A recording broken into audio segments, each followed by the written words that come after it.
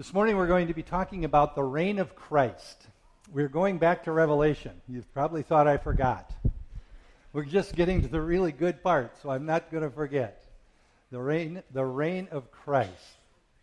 A little bit of review because it's been a while, but not much review. Hopefully you'll do some review on your own during the weeks. But in Revelation 1, verse 19, there was the scripture that kind of gave a very vague outline of the entire chapter.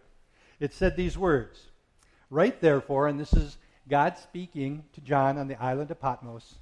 He says, "Write therefore what you have seen," in other words, what has taken place, what is now, and when we look at Revelation chapters 2 and 3, he's writing to the local churches, 7 churches, and then he says, "and what will take place later." When we get to Revelation chapter 4, all the way through the end of the book, chapter 22, it is futuristic. He is prophesying by God through this vision that he's been given. So none of this has taken place. You know, and if you think about that, he is talking about, God has given him revelation of something that's going to be taking place, we know at least 2,000 years later. And we wonder sometimes why some of the symbols or the pictures are hard to understand. You know, he's going to be seeing things, even though it's from God, through his natural mind also. Who could have imagined, if you're John on the island of Patmos, living in biblical times, what our world would look like today? So sometimes the symbolism is a little bit challenging. And as I've been saying since we started this study way back, February, believe it or not, I've been saying we can all talk about the symbolism, different parts of his vision, and theologians do, and they don't agree on everything. And that's okay, and that's why I don't spend a lot of time in this teaching that we've been doing on what each symbol represents. But there is much of Revelation that we don't have to wonder what it means. It's crystal clear, and that's the part that I've been trying to focus on. Not what all the symbols necessarily mean, but what happens or what message is being carried by whatever that symbol is. So in chapters 4 through 22, all future, what will take place later. And 4 through 19, which we have completed, dealt with the tribulation. The 7 years of what is called the tribulation. We went through the seals, and the 7th seal is opened to the trumpets, and the 7th trumpet's opened to the 7 bowls or vials of judgment. We are through all of that, and we are now in chapter 20. And chapter 20 tells us about what we call the millennium and the great white throne judgment. And then when we get to chapters 21 and 22, he is talking about the eternal state, what eternity is going to be looking like. But Revelation 20 gives us a summary, and this is what we're looking at today, a summary of the amazing, awesome things that are going to take place in the 1,000-year reign of Christ himself when he comes back to earth. And when we look at this, as usual, theologians don't agree on all this stuff. They don't agree. Some believe that the millennial is spiritual. Some believe it's just a word used for a long period of time. Others believe it means 1,000 years. The Latin word, which is what we get millennium from, means 1,000 years. In the Greek, the word that we would be seeing if you were looking at a Greek Bible here, this word is repeated. It's hilio. It's repeated 7 times right here, 6 times in just these few verses. I personally believe it's 1,000 years, literally. There's different views of the millennium, and I'm not going to spend a lot of time on each one of these. If it interests you, you can study it, but I want to lay them out. There's at least 3 primary ones, and I want to just give you a brief explanation of what they are so I can tell you which one I believe is true so you know where I'm coming from. And again, people do not necessarily agree on this. They don't at all. First view is called the premillennial view. What does pre mean? Before. Premillennial view. The premillennial view would be the literal interpretation, as best we can understand it, of chapter 20. We are going to take literally what the obvious, most common meaning is. We're not going to try to spiritualize it all. We're not going to make allegories of it all. We're going to try and look at it as we read it in a literal interpretation. We believe, if you are premillennial view, you believe that the 1,000-year reign of Christ is actually going to happen. As soon as the 7 years of tribulation ends, Jesus is going to come, and he's going to reign for 1,000 years, and at the end of 1,000 years, judgment is going to occur. The premillennial view. Then there's what's called the postmillennial view. The postmillennial view meaning that basically, and really I'm simplifying this, but basically, adherents to this point of view believe that the church is going to do this amazing job of evangelizing the world. And most, if not all, of the world is going to be Christian and or controlled by Christian beliefs, doctrine, and principles. In other words, they believe that there is a reign coming, but it's not, Jesus is coming back, but it's not going to take place until the church has Christianized the globe.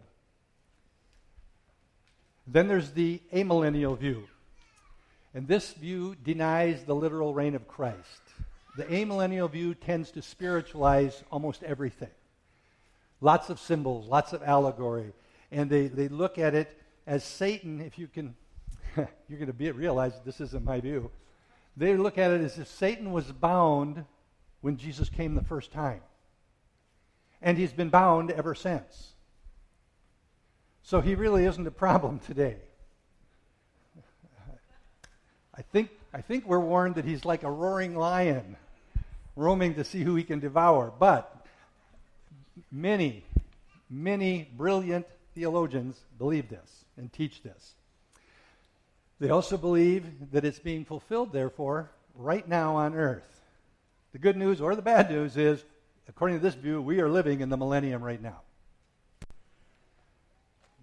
Because it's spiritual, Jesus isn't present here. As a matter of fact, he's never going to really reign. It's all meant to be spiritual. So those are the three, and that's really very brief. But I want you to see that there's three, and I want to tell you that I am a premillennial person. I believe that Jesus is coming back as soon as the 7 years of tribulation is over. That's when I say he's coming back first. Then we're having a 1,000-year reign of Christ during the millennium. And then as soon as that's over with, the white throne judgment is going to occur. So that's where my bias is going to be coming from as we go through chapter 20. I think there are many, many scriptures throughout the text of Scripture that would reinforce that. But even saying that, the postmillennials and the amillennials would tell you the same thing. So, with that, as a proponent of it, I want you to realize I'm looking at it, taking it as literally as I possibly can, whatever the obvious meaning is, but that never rules out that there may be figures of speech used, that never rules out that there aren't some symbols used, there might be some allegories used. All of those things are possible, but my position is take it literally whenever it's the most obvious, clear thing to do. So when we left off in chapter 19, the last verse of chapter 19, if you remember during the tribulation, the Antichrist, the false prophet, driven by the dragon or the devil himself, have been raising all kinds of problems. Persecuting the church, executing believers if they didn't take the sign of the beast. All of those things have been taking place. And when you get to that last verse in chapter 19, it says these things. The beast, the Antichrist, and the false prophet are thrown alive into the lake of fire. The lake of brimstone, the lake of burning sulfur, depending on your translations. They are thrown alive into the lake. My flesh says, about time. Thank goodness. But what about Satan? And that's what we find. Satan at this time in chapter 20 is going to be dealt with by God, at least for a period of time.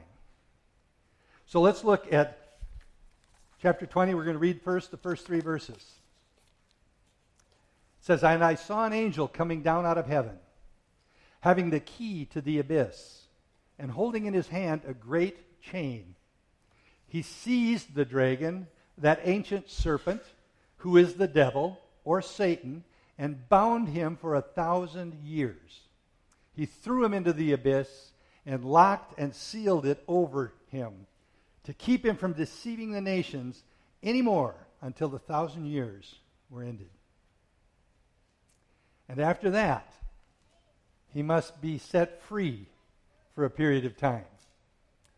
Now, when I read those first 3 verses, the last sentence is what grabs a hold of me. And we'll touch on that later, not so much right now. Because it's like, holy cow, Lord. We went through 7 years of the tribulation, and we've been going since the Garden of Eden with the devil causing trouble, and you finally throw him into the abyss, and now you're going to let him out eventually? What in the world is he thinking? He usually has a purpose, doesn't he? Notice when we read those verses, first of all, it's an angel sent by God. One of the things that we should realize from that is God didn't have to come himself. He didn't send Jesus. And he didn't send Michael the archangel. It just says he sent an angel. And he gave him authority and power, represented by the chain that he had and the key to the abyss. He sent an angel. Now, we don't know just where he was in the hierarchy of angels, but what it tells me is God could have dealt with Satan anytime he wanted to. He sends an angel, gives him his authority and gives him his power and says, go. The key to the abyss, this bottomless pit. And I love reading those words in those first 3 verses, the way, in my mind, these are my words, the way the angel comes and he just manhandles the devil. Now, I'm not trying to say the devil isn't good at what he does. He is.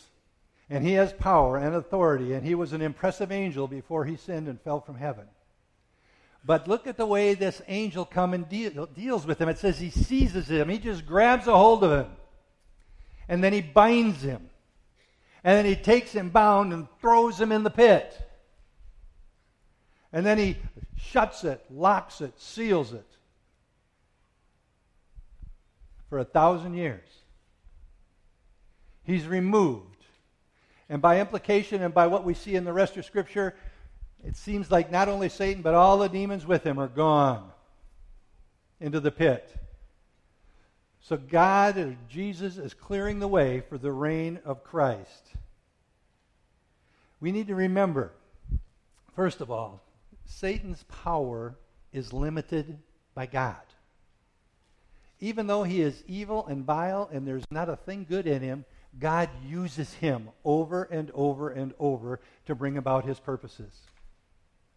And he's using him now, and believe it or not, at the end of the millennium, 1,000 years from this moment, he's going to let him go and let him out to use him one more time. Laid hold of, bound him, threw him, shut it, sealed it. Notice why. Obviously, the abyss is probably not a pleasant place. But Satan wasn't really being thrown in there. God's primary purpose for putting in there was not to punish him. It was to restrain him. He's being thrown into this pit, and they're locking it up and sealing it so he can have no influence whatsoever on the earth for the 1,000-year reign of Jesus. He's being restrained. And then it says, there's going to come a time when he must be, notice that word must in there, he must be released. That word in the Greek has a couple different meanings, but it means it is the only logical and moral outcome that can take place. So whenever we get to this where he is going to be released, we can rest assured that God has a purpose for letting him out. He has to be released. He must be released for God's purposes to be fulfilled, as hard as that might seem for us to understand. Going to Revelation chapter 20, verse 4.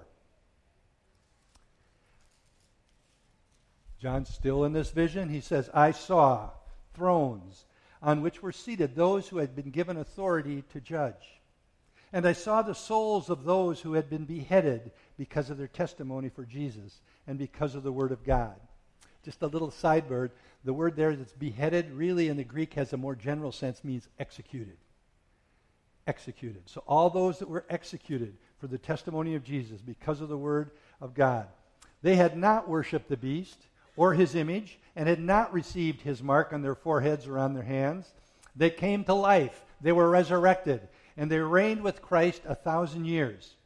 The rest of the dead did not come to life until 1,000 years were ended.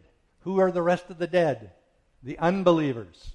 All of the believers are first raised to the dead, or it's called the first resurrection. This is the first resurrection. Blessed and holy are those who have part in the first resurrection. The second death has no power over them, but they will be priests of God and of Christ and will reign with him for 1,000 years. So before we look at the scriptures exactly, I think it's important that we just step back and say, who's going to be on the earth during the millennium? Who is Jesus coming back to reign over? Who are all the believers throughout time being raised to rule with Christ over? Well, even though the church was raptured way back, even though the 7 years of tribulation and all of the execution of all of those who would not receive the mark of the beast, they're all been killed. Who's left? Well, we know going back, there's at least 144,000, right? But there's also many who survived. Many who survived. So on the earth we have the group, the resurrected, that would have glorified bodies just like Jesus had. We'd have those that survived during the tribulation and are alive when Jesus comes back, and they would have natural human bodies. And they're going to be on the earth for a long, long time, and they're going to continue to have children. And in 1,000 years, that's a lot of kids. And then there's going to be a third group that we might not think about or even understand how this could be true. But there is going to be unbelievers on the earth during that 1,000-year reign of Christ. And we'll dwell on that or talk about that in just a few minutes. We need to also understand a biblical truth that doesn't ever change. Salvation comes by grace through faith. When Jesus comes back, everybody on the earth doesn't universally become Christian. It doesn't happen that way. When Jesus comes back, he is going to rule and reign for 1,000 years. Satan and the demons are gone, so that temptation's not there. God is going to rule through Christ on the earth in a perfect environment. Hard to imagine. And then Satan is going to be released. When we look at the first resurrection, and sometimes we can get confused by these things, but the first resurrection is what? The saints that died in faith throughout history. Then it talks about a second resurrection that's going to happen at the end when the dead or those others that remain in the grave, they will be raised at the end of the millennium to be sentenced. And then we see during this whole time the believers ruling and reigning with Christ. Then it says something about a second death. And the second death is when you are thrown into the lake of fire. And therefore, we see it talks about has no power over believers. Believers do not need to be concerned about the second death, at least for their own well-being. We should be very concerned about it for all those that don't know Jesus as their Lord and Savior. Because they're going to stand before Lord one day and get the sentence read to them. Guilty, and they're going to be cast alive into the lake of fire for all eternity. It should impact us. It should challenge us to be sharing the good news of the gospel of Jesus Christ. This first resurrection, as you look through the words in the Scripture, is a resurrection of blessing. It's a resurrection of power. The sin and death will have no power over them. And it's a resurrection of being put into position as priests to reign with Christ for 1,000 years. What an amazing resurrection. The second resurrection, not so much. Unbelievers being raised, to be sentenced, found guilty, and cast into hell for eternity. There's a scripture in the Gospel of John that relates to these two resurrections. It says this in John chapter 5, verse 28 and 29. Do not be amazed at this, for a time is coming when all who are in the graves, their graves, will hear his voice, and they will come out. Those who have done good will rise to live, and those who have done evil will rise to be condemned. If you read that at first glance, it makes it almost sound like works is the determining factor. The done good here means one thing and one thing only. Those that have accepted Jesus Christ by faith as their personal Lord and Savior. Those are the only ones that will rise and live. Revelation chapter 20, verse 7. When the 1,000 years is over, Satan will be released from his prison and will go out to deceive the nations in the four corners of the earth, Gog and Magog, to gather them for battle. In number, they are like the sand of the seashore. And remember, this is at the end of the millennium. It's the end of the 1,000-year reign of Christ. It's at this time when there's been no devil, no demons, nobody working against us. And yet, Satan's going to be released. And the number that will be deceived are going to be multitudes like the sands of the seashore. Hard to imagine. And verse 9 says, they marched across the breadth of the earth and surrounded the camp of God's people, the city that he loves. But fire came down from heaven and devoured them. And the devil who deceived them was thrown into the lake of burning fire, where the beast and the false prophet had been thrown. They will be tormented day and night forever and ever. The millennium is going to be a time of unprecedented peace, unprecedented prosperity, the justice of God, the righteousness of God, the holiness of God. It's going to impact everything politically, physically, spiritually, morally. It's going to be amazing. And yet, multitudes are going to be deceived. It's going to be like that because Satan is bound and he's in that abyss, that pit. And then he's released. And two questions come to my mind right away when I read that. Even now, it still does. What and why? What in the world are you thinking? And why would you release Satan? And we are told right here in Scripture that the outcome initially is going to be multitudes are going to be deceived. And when you think about that, how can this be when he's reigned for 1,000 years?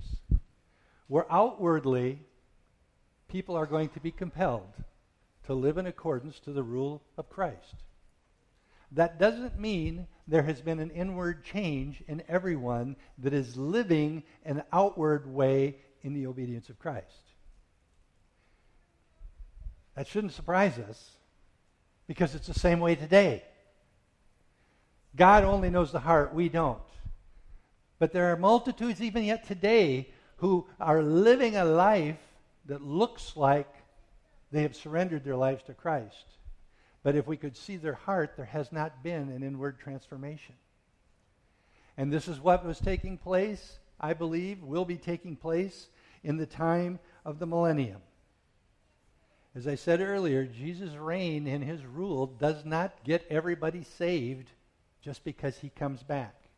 And over 1,000 years, you can imagine how many generations of people with mortal bodies, just like ours, are going to be born.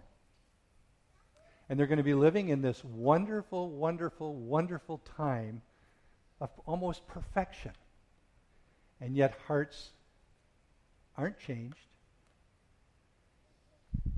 And in the midst of this, Satan can be released. You find that hard to believe?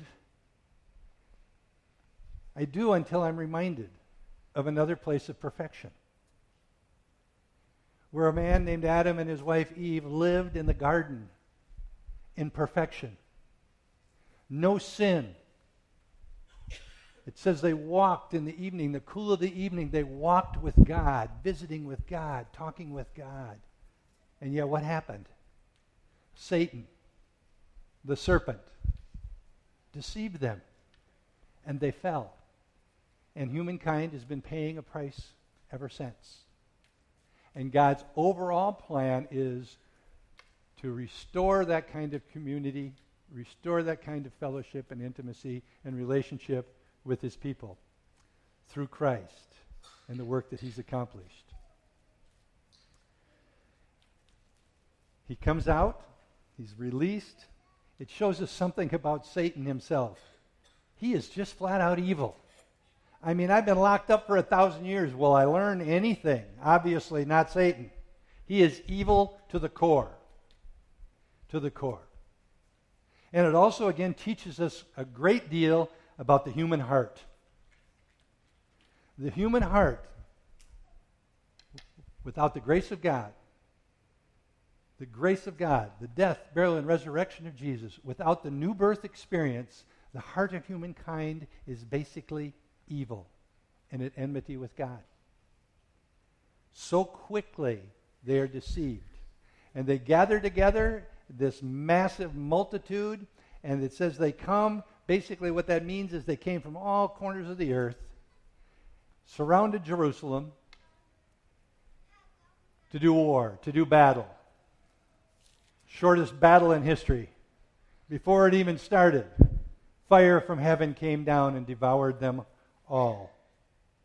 And then it says, the devil is thrown into the lake of fire with the beast and the false prophet and is tormented day and night forever. If you think about those who believe in annihilation, meaning this life is all there is, when we die, we just return to dust, there's nothing left. He gets thrown in to the lake of fire. He'd been in the abyss for 1,000 years. The false prophet and the Antichrist, which were men, mortal men, have been thrown into the lake of fire 1,000 years before, and they're still there. There is no such thing as annihilism, the torment, the second death, the time in hell is eternal. It never changes. They've been there 1,000 years, and now Satan finally joins them. Let's read the last section, starting at verse 11. Satan's now been thrown into the lake of fire. All the multitudes that he deceived have been destroyed by fire from heaven. And now he sees a throne, a great white throne. He says, then I saw a great white throne and him who was seated on it. Earth and sky fled from his presence, and there was no place for them. In other words, there was no place to hide from the judgment of God. No place. And I saw the dead, great and small. God is not a respecter of persons. Standing before the throne, and books were opened. And another book was opened, which is the book of life. The dead were judged according to what they had done, as recorded in the books. The sea gave up the dead that were in it. I believe there might be a symbolism there of the fact that, sometimes we say, what happens to those who weren't buried in a grave? I think that those in the sea would cover all of that. The sea gave up the dead that were in it, and death and Hades gave up the dead that were in them, and each person was judged according to what he had done. Then death and Hades were thrown into the lake of fire. The lake of fire is the second death. If anyone's name was not found written in the book of life, he was thrown into the lake of fire. This is the last and final judgment that's going to take place. And it follows the end of the 1,000-year reign of Christ. At the end of 1,000 years, all of this is going to happen suddenly. And judgment is going to occur. We can only imagine some of the details of this white throne judgment. But we know that every single unbeliever throughout history is going to go before that throne. Most theologians, and I don't pretend to be a theologian, but I agree with this most group, believe that we as believers will never stand before the white throne of God. Why? Because our sins were judged when Jesus was on that cross, and sentence was given. Jesus had to die for our sins, and those sins will never ever be held against us ever again. So this white throne judgment is for the unbeliever. There is going to be a time where we stand before God, and it says we are judged, but it's a judgment that determines our rewards as the children of God. But it's not this white throne judgment. And this white throne judgment is what should concern every single one of us. Because everybody that does not accept Jesus Christ as their personal Lord and Savior is going to stand before this throne. And if you picture in your mind a courtroom, when does the defendant stand before the judge? Not during the trial, not when evidence is being weighed. That defendant stands when sentence is going to be given. So really, when it looks in those books about their good deeds, their bad deeds, really, none of that matters. This section of Scripture says, there is another book, the book of life. And if your name is not written in the book of life, it is evidence that you rejected Christ. You ignored Christ. You denied God. And you're standing now before the judge, and you're going to receive your sentence. The name's not in the book of life. The sentence is the same. For all those millions that are going to stand before that throne, the sentence is the same. Guilty, the lake of fire, for eternity, forever and ever and ever. Great and small. It won't matter who you are, who you've been, or what you've got, or what you've done on this earth if your name's not written in the Lamb's book of life. There is nothing more important than your name being in that book. And the only way your name will be in the book of life is you've accepted Jesus Christ as your personal Lord and Savior. And that's true for everybody you know, every friend, every family member, everyone. If the name is not written in the Lamb's book of life, the lake of fire is the outcome. If nothing else motivates us to evangelize, that ought to do it. The false prophet, the Antichrist, they were already there 1,000 years when this happens. And Satan's now throwing in there. And then everybody else is going in, where the flesh will never be devoured. There is no such thing as annihilation. They are going to live forever, separated from the presence of God in eternal torment. I want to conclude this morning with 2 scriptures from Romans that deal with this, talk about this. In Romans chapter 3, starting at verse 22. This righteousness of God comes through faith in Jesus Christ to all who believe. There is no difference, for all have sinned and fall short of the glory of God. Everybody's guilty. But they are justified freely by His grace through the redemption that came by Jesus Christ, or Christ Jesus. God presented Him as a sacrifice of atonement through faith in His blood. He did this to demonstrate His justice, because in His forbearance He had left the sins committed beforehand unpunished. He did it to demonstrate His justice at the present time, so as to be just and the one who justifies those who have faith in Jesus.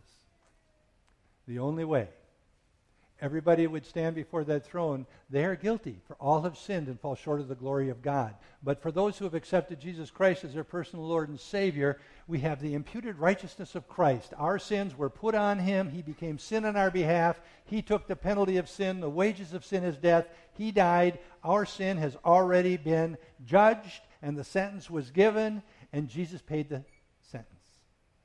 And in Romans chapter 4, verse 7 and 8, blessed are those whose transgressions are forgiven, whose sins are covered. Blessed is the man whose sin the Lord will never count against him. That should be each and every one of us if we accepted Jesus Christ as our personal Lord and Savior. Personally, we have nothing to fear of the white throne judgment. Nothing. But there should still be great concern for those that do not know Jesus as their Lord and Savior.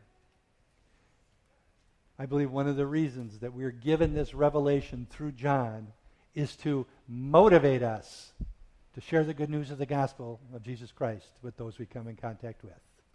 Let's close in prayer this morning.